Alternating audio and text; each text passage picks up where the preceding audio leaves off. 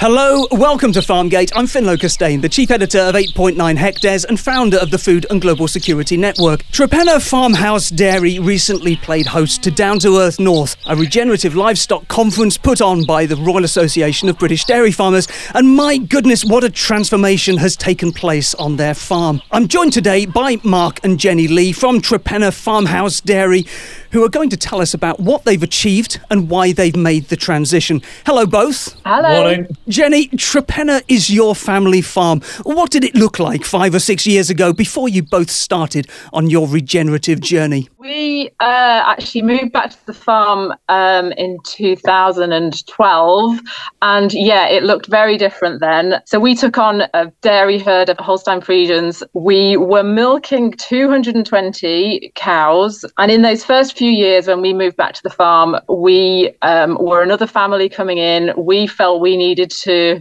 push on to try and earn that extra income. So we actually set about fully housing the herd.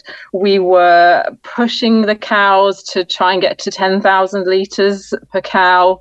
We were buying in feed from sort of all over the world, taking a lot of advice on people on how best to get more income. And we were, very much driven by yield. We were bringing the feed to the cows. We were 3 times a day milking. I was actually nearly full-time teaching as well. And we had 2 young children. So, very different to where we are now. So essentially, you took on the family farm, and in order to squeeze more money out of it, really, you thought that the solution was to intensify, brought the cows indoor, and you've got high-yielding cows in the first place, trying to make sure that they were yielding as much as possible. Now, Mark, it's changed. What does it look like now? Yeah, Finlo, we've turned it on its head. It's 180 degrees. So we had a look actually at all the different systems when the price crash happened, and decided that we'd go to a spring block calving, pasture-fed,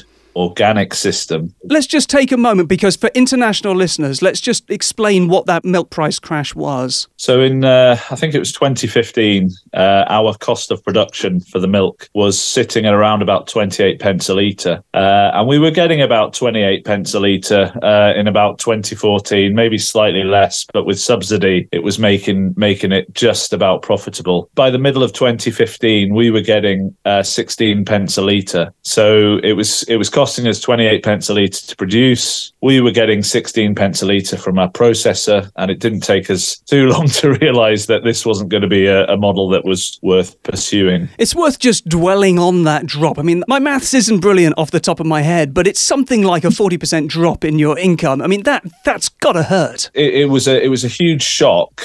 And coupled with the fact that we felt trapped in a system where we were having to buy in all of our inputs. And those inputs certainly didn't drop by that much. So it's the same old story with farmers taking the price hit, but not being given a relief anywhere else. So we split the farm up. It's a circular farm. It's ring fenced. When we took the farm on in 2012, there was large silage fields. The farm buildings were centrally located, and we'd cut the fields basically and bring the grass into the cows, along with all the other feeds that Jen mentioned from around the world, the soya, the wheat, the megalac, everything else. We split those big silage fields up into 42 grazing paddocks, initially with single-strand electric fence, but latterly we've planted hedgerows and split the fields into 7-acre paddocks, and we now graze those on a rotational grazing system where the cows will be in a paddock for 24 hours, and then the average time of rest between grazing again is 40 days. And we graze the cows for 300 days of the year. And it's just in the winter time when the cows are heavily pregnant that the cows are dried off and they're in the sheds. But we're working on that. We're looking at how we can improve this further.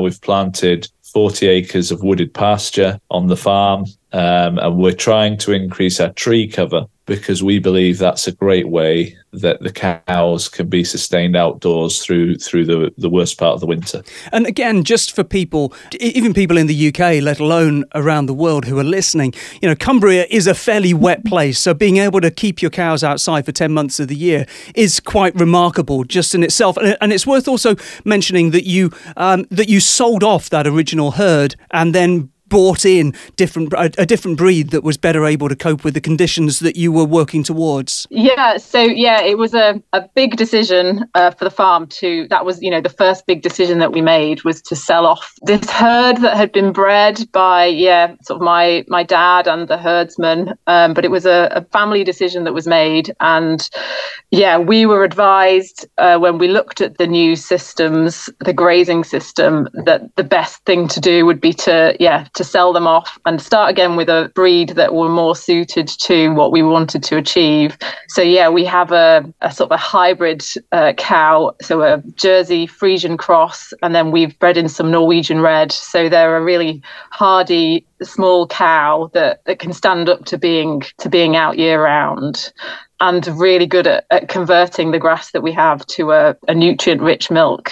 Now, Jenny, I wonder what made you, Mark's talked about the way in which, the milk price crash came along, but it must have been more than that. What made you want to make this transition to regenerative dairy in the first place? Yeah, I think moving back to the family farm, there was lots of decisions to get us there. We were looking, before coming back, we were actually moving around a lot with the army, and we were looking for somewhere we wanted to bring our girls up, and this opportunity came up, and I had great memories of obviously growing up on a family farm and thought, that this is a future that I want for our children. But in those first few years when we moved back, it was a very different system to the system that I'd farmed as a child and that my parents and grandparents had farmed. It had become more intensive. So there was that. So every day, I was going off to school, I was coming home, we were doing the evening shift milking, and it wasn't fun, really. Firstly, we weren't making any money. Secondly, I thought, actually, this is not the life that I was planning on. And we just felt totally tied and, into that system. So, we did hit a real low point and we thought, what have we done? So that kind of pushed us. And all that time, I just kept thinking, these cows need to be outside. And that was kind of the trigger that made us look at lots of other systems. It has all just evolved from, I guess, that one big decision that we made. And yes, very different from where we were then, but not so very different to where, my dad was and my granddad was. Each decision that we've made almost was sort of before we'd even heard of regenerative farming. It was grazing. Then we made the big decision to become organic. And that was kind of the change in our mindset. And then from then on, this whole regenerative world has kind of opened up to us. And reading, going to conferences, meeting other farmers, there just seems to be this huge movement that has just happened to have coincided with, the decisions that we've made on our farm. A lot of it, the cows have told us, like when we've got these new cows, they wanted to eat very differently to the Holsteins that we had. They were looking for diversity in the sward. By taking the pressure off, I feel that they've been able to sort of express that. We observe what they want to eat, and we have time. We sort of farm with the seasons. We carve them in the springtime. It follows the growth of the grass curve. Yeah, it just feels right. It feels more natural. Now, Mark, in the past, the farm was producing milk and you were selling liquid milk. Things have changed now. You're selling a whole range of different products. Could you just quickly run us through those? And also tell us about the economic change in terms of the number of families that you're supporting now through the farm. When we moved to the farm, we had a herdsman employed who's still with us. which is a really positive thing in itself. And we had a guy that helped us drive tractors. So that was sort of two guys employed. Through this system change, we have diversified our businesses as well. We converted one of the storage barns into a wedding venue. Then in 2017, when we decided that we'd go organic, we couldn't get a milk processor to pick up our milk. So we decided we wanted to add value to our milk by making a product. And the thing that we loved most was cheese. So we started making cheese opposite the farmhouse in the old hayloft. So we produced cheese. More recently, we've set up a joint venture with Matthew Stockwell from Keswick, and we're producing gelato on the farm with the Three Hills Gelato Company. So in total, with those diversifications plus the farm, where we support an apprentice and some casual labour, we probably support about 16 people on the farm as opposed to 2 in the past. And I think the key word to all of this is diversity. There's a diversity in production, there's a diversity in systems, there's a diversity in the sward, and that's something that sort of resonates right the way through everything we've done. And Jen mentioned it before, the cows are looking for diversity. We're looking for diversity as well, diversity of people working here. And, the farm is a farm 100 years ago, or even in 1954 when Jen's granddad bought the farm would have been alive with people and families. When we moved back, there was just us. And now it's buzzing again. And now there's 3 different businesses, and the farm is full of people. I think it's remarkable, isn't it? That, a lot of people, when they think of a farm changing from something which is, a more industrial model, a more intensive model, to something which is more regenerative, there's an assumption that the economic opportunity somehow reduces. But you're talking there where you've got 2 different families that are supported by the employment in the farm as it was a few years ago. And now you've got 16 different people employed. 1 or 2 more if you count in, some of the extra casuals. So that's an awful lot of families. That economic benefit in the area is enormous. And I love the way that you talk about the way in which you couldn't get anybody to come and collect the milk. And so but out of that adversity, you've created opportunity. So Mark, your cattle breed has changed. Your herd management has changed. Your market has changed. Your production levels, I imagine, have changed. Has anything stayed the same? Well, Jenny and I think, are fairly similar.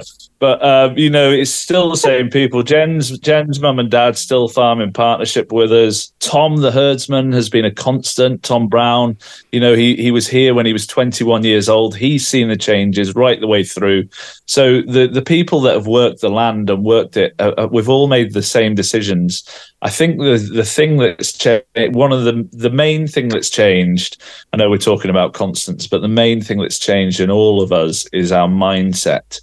Mindset change has helped us. The people have pretty much remained the same, which is a fantastic sort of success to talk about. If I'm looking at it, they would be the main point. So the people are still here. The mindset's changed. So when we're thinking about that mindset change is about changing your whole approach to something, but it's also being able to be so embedded in that and that your belief is there even when additional adversity comes. And when you first made that transition, your milk production did take a nosedive. I mean, it was a 40% reduction. So, thinking about your mindset, how did you weather that in terms of your commitment to what you were trying to do, in terms of how did you manage it financially and emotionally? Yeah, financially, it was a big hit. So sort of the year that we decided to stop putting any fertilizer on our fields, we also had 11-week drought. There was no rain. So it was not the greatest start. And that did take, a lot. But by then we had that mindset change, and we were all in. There was no way we were going back. So there is that, you have to believe in what you're doing. And we really did believe in what we were doing.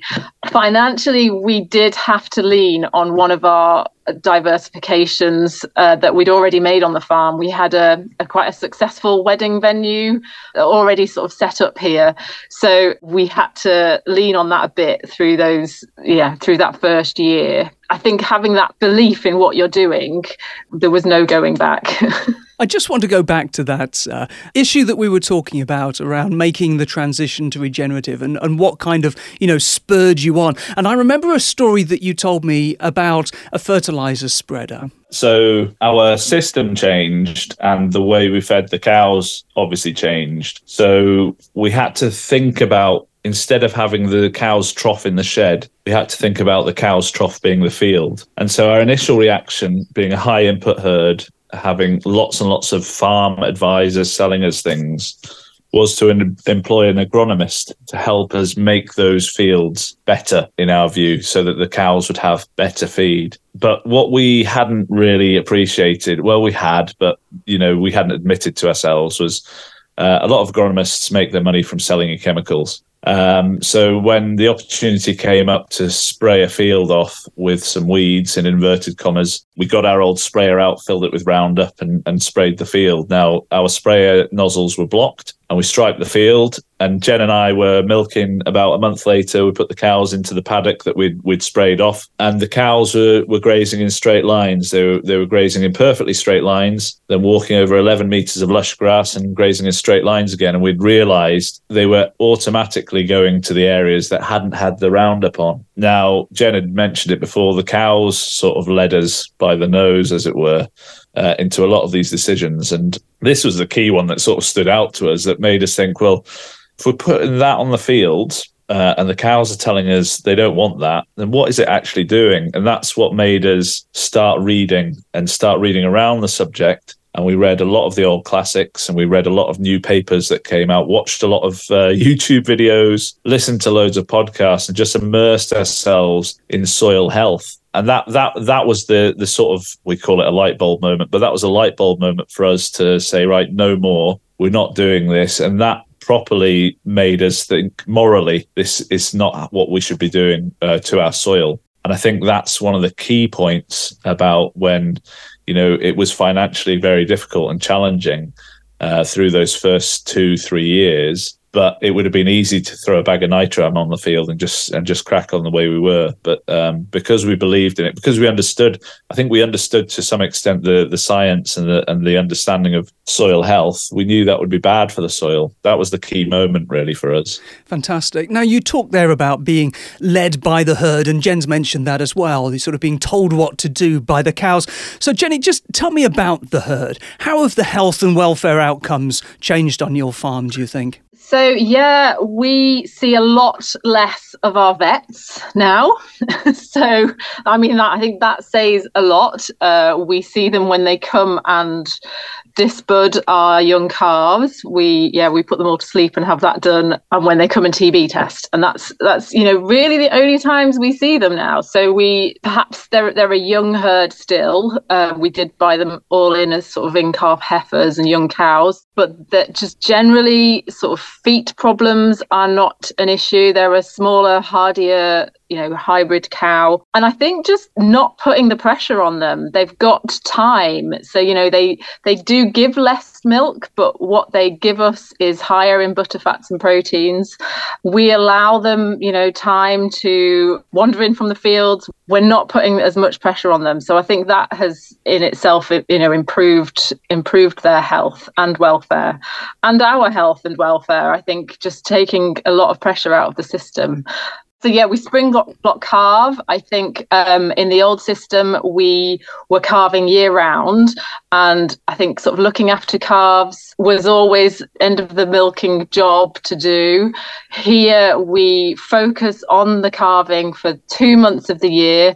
We're fully on it, and the cows can get straight out to grass at that time of year.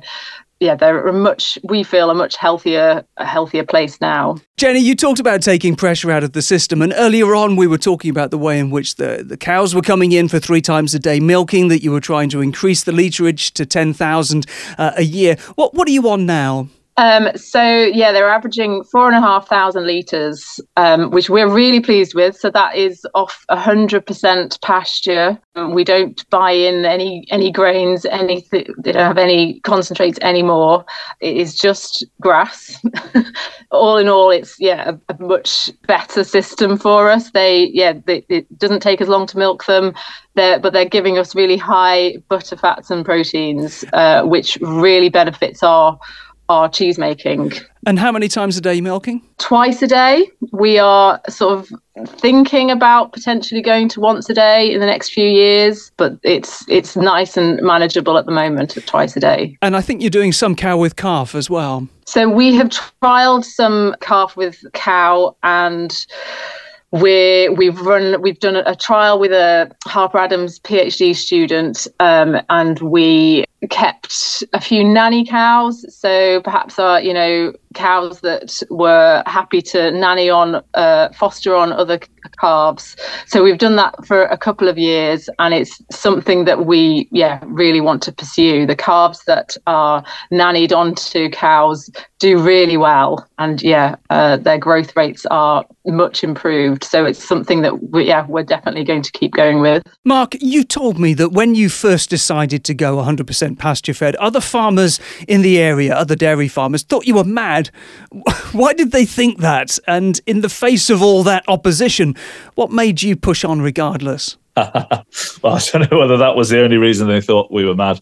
The industry built up around farming is set to sell to a farmer. And so for that industry, or those multiple industries to thrive, they need the farms to buy off them. So when we suggested we were going to go 100% pasture fed, there was a lot of comments telling us that we would lose fertility, we'd lose energy in the cow, we would lose protein in the milk, we'd lose body condition. And these were all directed to us, not just from feed reps, but from fellow farmers as well. What actually happened, and it was a good year when we decided to switch, was protein levels in the milk went up, fertility was up 2%, body condition was fantastic. And the reason we did it was because we read and we researched and we spoke to other farmers that were doing it. I remember speaking to 4 farmers down, most of them are in the south of the country, and we've met up with a few more of them recently at Down to Earth. But I think the key is to speak to people actually doing the job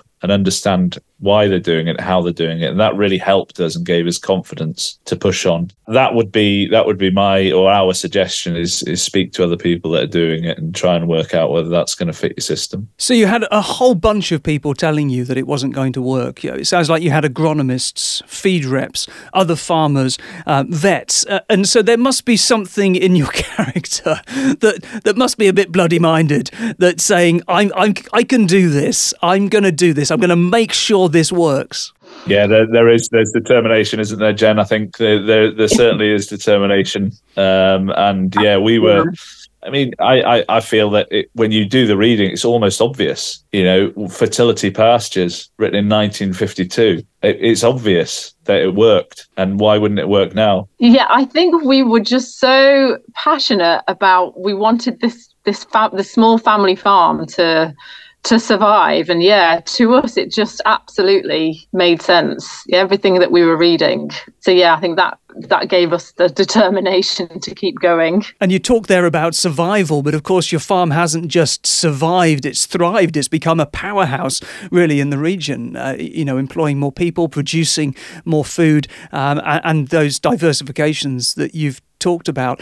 Now, Mark, I'm interested in your farm as a business. You're no longer just producing milk, as you said, you're developing an array of award-winning Cumbrian organic cheeses, and you've got this really successful wedding venue. Comparing where you were to where you are now, if you hadn't diversified, would you still have been able to make a profit? And I know that you've said that that the wedding venue was essential for the transition, and so I wonder if we can separate those things out. Would you have been able to make the transition without that diversification? And where you are now, do you still need those things, or are they nice to haves? I think we budgeted when the price crash happened. We budgeted about 6 different systems, and we looked at various options. I think the benefit of having the farm diversification of the wedding venue allowed us to move things along very, very quickly. We could change the system that year. We could cash flow ourselves. You can do it. And I think if we were to do it now, having done it before, we would have taken maybe 4 or 5 years to transition, because we wouldn't have gone in overnight, stopped putting everything on, and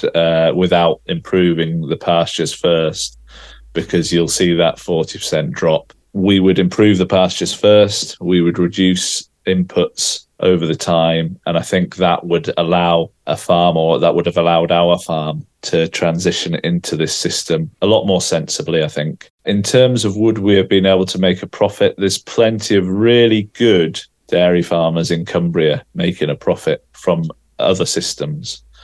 But the key for us was it was going to take us an enormous amount of capital investment in buildings, in concrete, probably in robots, in more genetics of the Holstein cow, so year-on-year profit would have probably been eaten up by interest payments. So I think we would have been able to keep going. And, we don't decry anybody that has made that choice, because we were faced with that stark choice.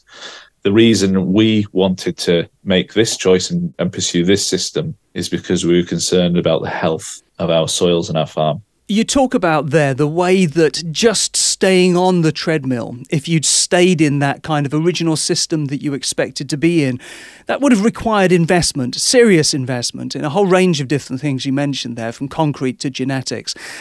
And the system that you have now, clearly that's required some capital investment as well, to get venues up to scratch and to make sure that you're able to market the cheese. But that investment must be much smaller. And I'm interested as well in the way that you talk about those 6 different systems. It's almost as though you had 6 different business plans. And this isn't something that you've gone into just on a whim. It's something that you've really clearly thought about as a business. And that's why you've been able to succeed. We read and spoke to some interesting guys and girls before we started. And again, we keep coming back to diversity. There needs to be a diversity of income streams into a business. And we were quite interested in not just utilising our own money in improving our businesses and diversifying. We use government-backed schemes like the Seed Enterprise Initiative scheme to bring investment money in from outside to invest in the capital to set up the cheese company, and ideas like that where you're using other people's money to help you improve is a real mindset change as well. When we put the wooded pasture in, it was a collaboration between ourselves, the Cumbria Woodland Coastal Community Forest, and United Utilities, which is a massive corporate body who are providing money for various works they've done in the area, where they've put a big pipeline close to here, so they're here to plant more trees. Trying to get these extra sources of income into farming into our farm is really important to our model. So diversity, it's a word that keeps coming up when we talk about regenerative agriculture with farmers, wherever they are in the world. And you're talking about the need for diversity and income streams, that sort of resilience in terms of your own thinking, but diversity also in the sward and the ecology of the farm. Now, Jenny, you've hosted Down to Earth North recently, the Regenerative Livestock Conference run by the Royal Association of British Dairy Farmers.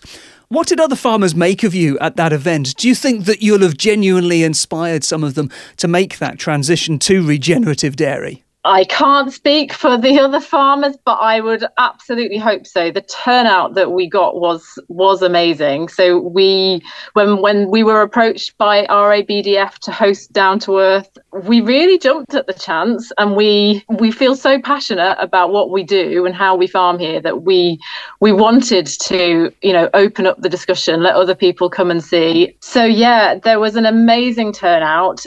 We had some brilliant conversations with people who had travelled the length and breadth of the country because they were so passionate about seeing what we did and seeing a different system. So yeah, there were a whole amazing lineup of speakers, lots of people talking about soils, about how to manage your pasture, how to improve your soils and your grass, looking at our wood pasture, looking at plans that we have for coppicing and charcoal burning in our existing woodland. So yeah, some amazing conversations had, and I genuinely feel like there is, a movement that's happening, and really positive discussions going on. So yeah, it was really good to see lots of people there.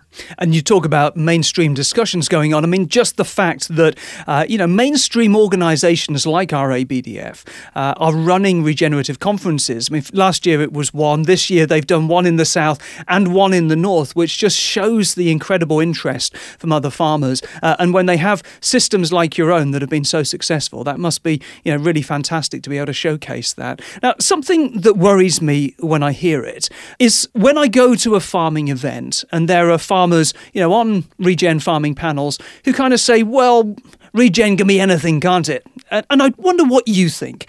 Can it? Can regen be anything? How do you define regen for yourselves? So for us on our farm, I think we feel like it's all about improving what we have, improving our soil, improving the health of our animals, leaving our farm in a better position than it was in. So it is about building soils. It's about managing livestock to do that.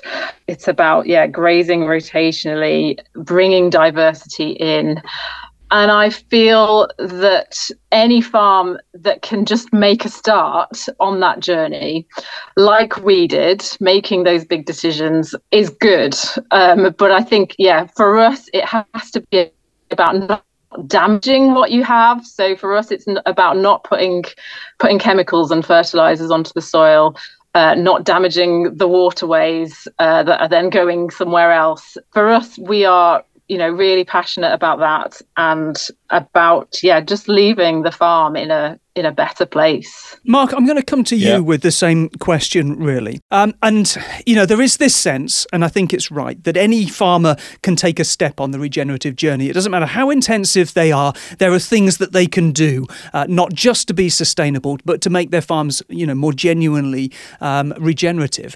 But that's different from saying, well, regen can be anything, can't it? And I do hear that occasionally. And I wonder, for you as a regenerative producer, where clearly that's part of your brand, it's part of the way that you sell what you do. Are you concerned about the way in which greenwash may be allowed to get into conversations about regen, and customers may come to trust the word less? Yeah, there's always a big threat of greenwashing, and I don't think it's fair to say regen can mean whatever you want it to mean. That's not right, and I don't know whether the farmers that are saying it are actually saying that. What we believe is that regenerative farming is improving, like Jen says. You can be a sustainable farm, so you can maintain the level that your farm is, so you can maintain the health of the soil, but you're not truly regenerative until you're growing it. You're not improving the soil. You improve soil with system change.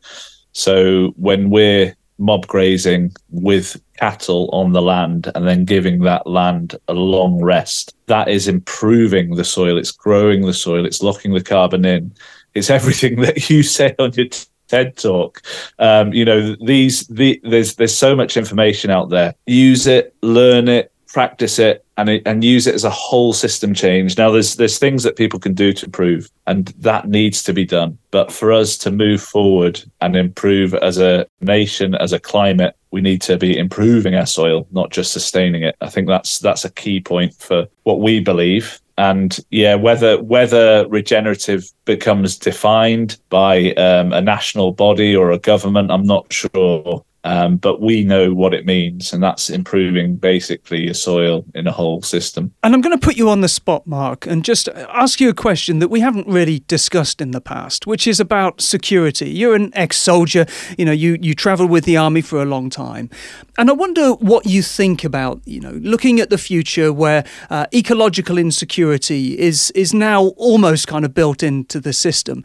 Do you see the way that you farm as a solution because of the way that you're reducing and eliminating that fossil fuel use? You're creating that regeneration. And do you think that we need to see much more of that in order to deliver a combination of food security and national security? Totally agree. I think one thing that we haven't touched on is the ghost acres. The ghost acres of our previous system where, we were farming 350 acres, but actually the amount of acreage it took to feed our cattle was outsourced to Argentina, some places in Europe, Brazil, and there was thousands of acres being utilized to grow food to feed the cows.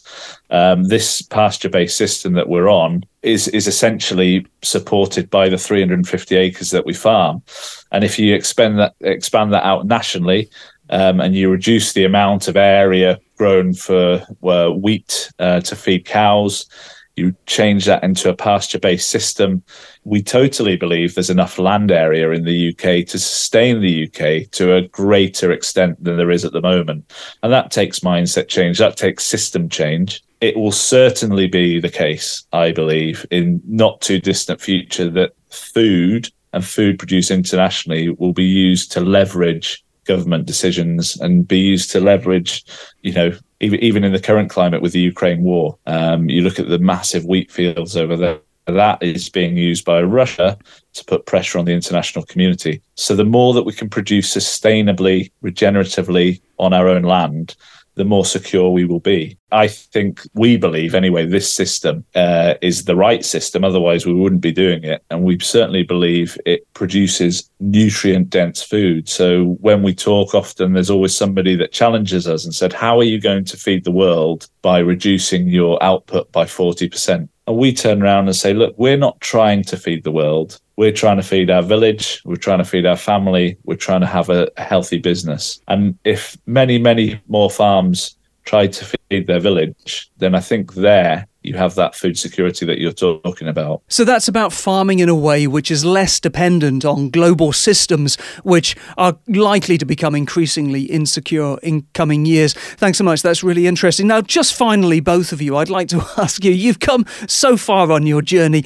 Is there anywhere else to go? Do you have any more plans for the future? Jenny, let me come to you first. It's been a very busy few years, and I think we're in a really good position now. We would love to just sort of consolidate what we're doing, but with the farm, we're really excited about the wood pasture that's going in, and that is something that we're speaking to Cumbria Woodland about taking on more and more, so potentially covering the whole farm with wood pasture, which will obviously help us with our grazing cows outside year round. So lots of plans for that on the farm, really. No more huge builds, I don't think. We'd like to just consolidate the cheese, the gelato, the weddings, and we're really enjoying this journey though, and sort of the freedom that it's given us. So So like Jen says, I mean, as soon as you make a product with your own milk and sell it direct to the public, your whole horizon increases. Your ideas just explode with possibility. And so for us, I think it's about restraining some of those ideas sometimes. But there's this real passion for trying to feed the village, to diversify what we do and how we grow. Let's not just have our fields there to produce milk. We have integrated pigs into our system. We want to integrate vegetables. We want to do the whole system so that we can be a 350-acre super hub for food, nutritious, nutrient-dense food that can feed our local area. And that is really exciting. What a great place to leave. And that is all we have time for. So thanks so much. It's been fantastic to talk to you both. To find out more about Torpenhow Farmhouse Dairy and to get your hands on some of their amazing cheese, you can visit torpenhoworganic.co.uk, which is spelled torpenhoworganic.co.uk. I'd like to thank my guests, Mark and Jenny Lee. If you've enjoyed listening, please come back and listen to more. Tell your friends, like us, review us, and share our links. Farmgate is funded by Sankalpa. It's part of the 8.9 Hectares news channel, and you can join the conversation on social media by searching for 8.9 HA. I've been Finlo Costain. Bye for now.